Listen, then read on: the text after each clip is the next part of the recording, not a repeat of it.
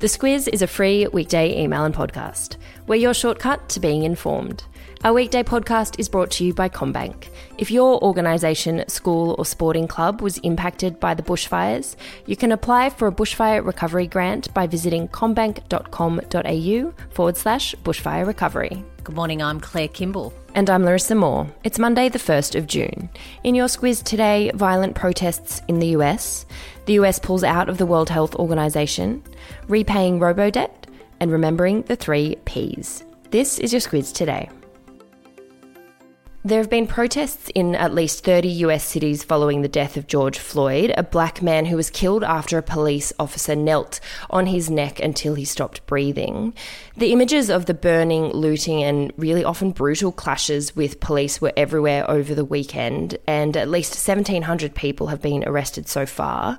It's really a developing situation, Claire. There's been a lot of chaotic scenes again overnight, and reports say that police have upped the aggression as some state leaders impose overnight curfews and call in the National Guard to try and regain control. There are a number of big protests across the country, particularly bad in Minneapolis, of course, where that incident occurred back on Monday last week, but also looking at cities like Los Angeles, where about a third of the arrests have been made.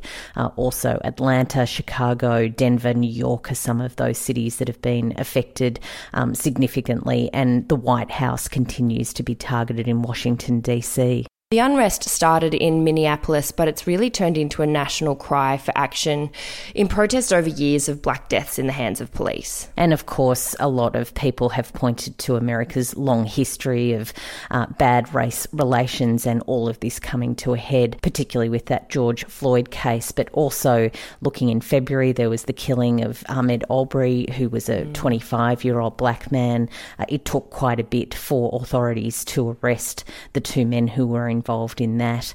Also, the coronavirus crisis has disproportionately affected black people, not only their health, but also they've lost jobs at a rate that white Americans haven't. It seems that it's going to be a while before things calm down. Yeah, and big questions about where this is all leading and what it's going to head towards. No one really has any of the answers to that yet. But there are a few themes that are really clear. There's a lot of scrutiny on Donald Trump's response. As the president, he's been seen to inflame the situation with some very strongly worded tweets, which have been a bit in contrary to his spoken statements where he's urged calm. Also, the media has been targeted in a way that has really shocked them. Not only have some of their reporters been arrested by police, they've also been targeted by protesters. And of course, health officials are very concerned about the spread of coronavirus, with protesters missing that social distancing memo. But still a lot of questions to answer about what it all means and where it's heading. Still in international news, Claire, President Donald Trump has pulled the pin on the US's relationship with the World Health Organization. Something that they were leading up to. Donald Trump a few weeks ago said that he was concerned about how under China's control that United Nations health body was, and he has pulled the pin. The United States is the largest funder of the World Health Organization. It, of course, is a very critical time with a global pandemic, and there have been plenty of people calling on him and the US to reconsider that position.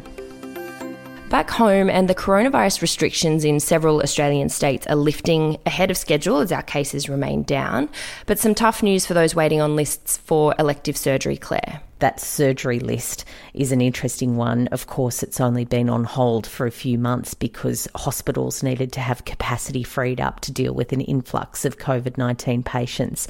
That never happened, and surgery is starting to come back online, but it's going to take quite a bit for them to catch up. There's some good news for netball fans, though. The Super Netball season will kick off on August 1, and they're committing to a full 60-game season.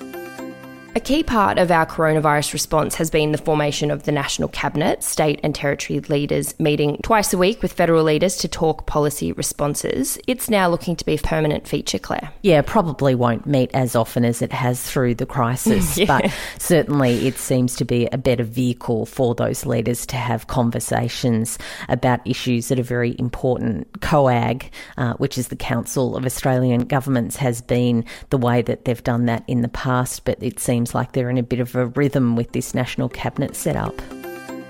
Still on politics news, the government's Robodebt scheme is one that saw thousands of inaccurate debt notices sent out to people. It's now been announced that the government will refund 370,000 unlawful Centrelink debts worth around $721 million. And Attorney General Christian Porter yesterday said that if legal action from some who have been stung by those debts is successful, that the bill could be more than $1 billion. Of course, the government doesn't have a lot of cash at the moment to be spending, but it was a big issue that came to a head last year when the government suspended the process of basically computers at the back end of the welfare department spitting out debts when it was just taking one piece of information from the tax office and averaging it over a year, and that of course led to a lot of debts that weren't quite right. A lot of people, Bill Shorten says, have been put through a lot of pain and trauma. Bill Shorten, of course, being the Labor spokesperson who has championed that cause for quite a few months now. The government will begin contacting those affected, and repayments are due to start from the 1st of July. Before we start wrapping up the podcast today, a message now from our podcast partner, HelloFresh. If you get the guilt every time you throw out veggies you definitely thought you'd use, or you realise you've overcated on the pasta again, you might like to consider HelloFresh. HelloFresh sends you the exact ingredients needed for each of their recipes, which helps you to reduce your food waste. All you need to do is pick your meals, and a box of fresh ingredients is delivered to your door. Head to hellofresh.com and use the code SQUIZ90, and you'll get $90 off across your first 4 boxes. I'll put a link to the HelloFresh website and that code in the episode notes. At 21 years old, Kylie Jenner was on the cover of Forbes magazine with the title of the world's youngest self-made billionaire.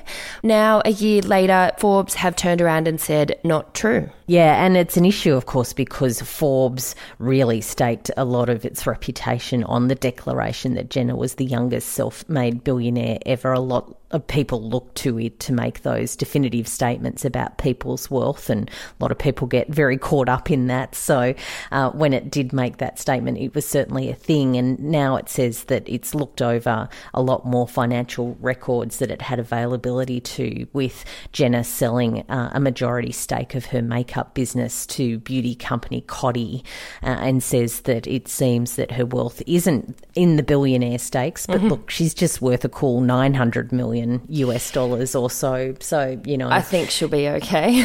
She'll probably be fine. And apologies to anyone eating their brekkie while listening to this story, but an island of wet wipes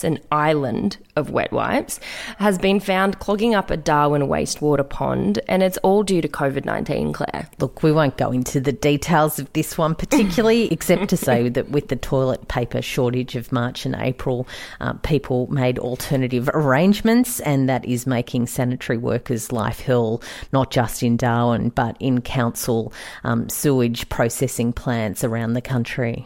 What we will say is, remember the 3 Ps: pee, poo and paper, nothing else. And that's all we're going to say. Yeah, that's as far as we can go over breakfast, I reckon. What's the subject line today, Claire? So the subject line today, I've gone for a James Brown protest song, Say It Loud. It's all about Black Pride, all about a protest movement. Well, that's very appropriate for today, I think. There was a lot of news covered today. A little reminder that our Squiz Shortcut series is always there if you're wanting a bit more context to topics that come up in the news quite a bit.